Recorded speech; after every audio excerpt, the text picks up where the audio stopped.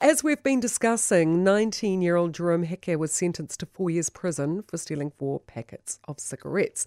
New Zealand tobacco control expert Dr. Marewa Glover is the director of the Centre of Research Excellence.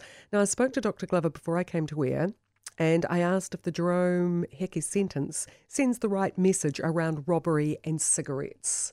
I think that's really excessive, and given the robberies have mainly occurred due to the excessive tobacco increases, the price and the taxes. So we've actually made this happen, and just banging up the price caused a rash of robberies around the country. I have a current study sort of documenting that, and I think that needs to be taken into account. People are being driven to the black market. That's creating this demand, and someone's got to go and steal the cigarettes. We have very good border control. The only place, being an island nation, is that people are forced to steal from within. And unfortunately, the dairies are very vulnerable to these robberies. So first off, we've created it, and somebody's going to go steal these things. Young men, and young Māori men particularly, seem to be overrepresented and being pushed into doing these kind of robberies. Whether he was buying for, doing that for himself or serving an order, we don't know. But 4 years, it's a new way of getting our men into prison, and I really think it needs to be seriously reviewed and stopped. We've got to stop the tax increase no more and look at another way of diversion or support for these young men. Dame Tariana Turia was very strong about preventing young Māori from becoming addicts to nicotine, and in part the tougher measures were driven by Māori looking out for Māori. Certainly, I used to push it as well. I was told this is the most effective way and this will stop people smoking. And so even I supported the tax increases, but the evidence over time plays out it does not work. It does not work.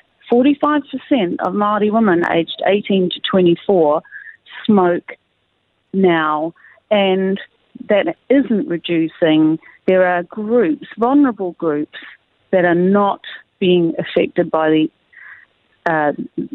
they're not stopping, they're being affected because it's costing them more, and they're having to go to the black market to buy cigarettes, and that puts them at more risk. Why do they smoke? Have you done any studies that indicate why they choose to smoke in the face of overwhelming evidence that it's A, expensive and B, harmful? Oh yes, plenty. I mean, I've been doing this for 27 years, mainly focused on Māori and particularly Māori women, especially during pregnancy. So the thing we need to understand about smoking is that people smoke largely these days to cope with stress. It's just coping with life. Now, Māori women, I'm particularly concerned about them. I feel that they're really under vicious attack from multiple quarters at the moment. Huge stresses financially. The power's going up. Everything's going up. The food is, healthy fruit and vegetables is just too dear. And along with many other stresses, and the taking babies off mums is another terrible thing that's happening right at the moment.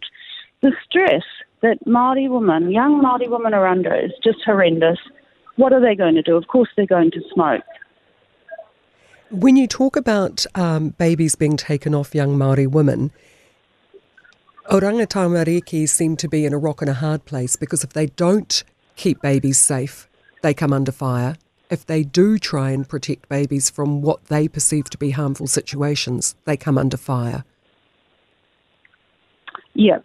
So what I don't understand about what is happening is why whānau are not being involved. It used to be that they would try and place babies with whānau members, with family members, and then, the whāngai method, which is the traditional Māori method of looking after other people's kids for them or raising them.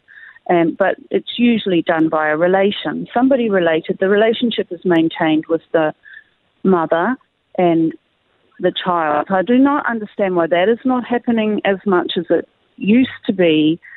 The other thing is that we really must do something more about the circumstances of these women's lives, the domestic violence, the drug and alcohol use, or whatever the circumstances are. Again, we must do something about this financial strain and stress that people are under. They can't pay their power bill. If they can't pay their power bill, it's going to get cut off. You get a disconnection fee, a reconnection fee, and that leads to not being able to buy the best food for your children. And the cigarettes is all part of coping with this enormous stress that people are under. And of course, kids are going to suffer in that. So a lot more needs to be done about those social and financial determinants of health. And whānau need to be involved. I know there are many, many whānau who would be there and would love to whāngai, but I don't even think they're even being involved at the moment. And there are stories of Māori children being taken. I don't like that word uplift. Let's not sanitise what's being done here. This is taking a mother's child. She will never recover from that. And the child could very well also have psychological problems because of this as well. So this is this whole stolen generation thing happening again in modern-day New Zealand. O Rangatahi Mariki would say that the reason that the whānau is not being involved is that the whānau is dysfunctional, which is why the young woman, is in an at-risk situation in the first place. Yes, of course. Well, unfortunately, a lot of people in control and in these organisations see Māori, all Māori are dysfunctional. We can't do anything right, we smoke too much, we drink too much, we don't stay at school long enough. That deficit focus, and that just seems to be coming back in instead of the strength-based whānau ora type programs, and there just isn't this recognition of what the government is itself doing to create the financial strain, such as the tobacco tax increases, such as the other welfare benefit issues that we've been trying to deal with. So it's a huge, complex system, but stealing babies for a month, taking that baby away, to me, that is worse than being raped. I couldn't think of anything worse. And you're sheeting the blame home to central government? Absolutely. There are many small little things that are happening, like the boy getting prison for 4 years with no hope of parole for an aggravated robbery for tobacco. Something that's happening because of a policy. And there are many of these small policies and laws, or, Jenny Salisa's current one is to ban smoking in cars.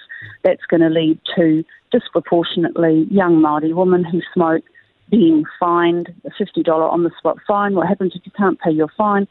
So there's no kind of thinking about the perverse effects of policies. How is this going to affect the most vulnerable who can't afford to pay the fine, who will then lose their licence or their job or whatever? And it's that spiralling down that just further oppresses a group, and Māori women are getting it from all quarters at the moment. I thank you very much for your time, Dr. Glover. Good to talk to you. Thank you, Terry. That is Dr. Mārauwa Glover, who's the Director of the Centre of Research Excellence, Indigenous Sovereignty and Smoking. So yes, it went sort of on a wide-ranging, covered a number of topics.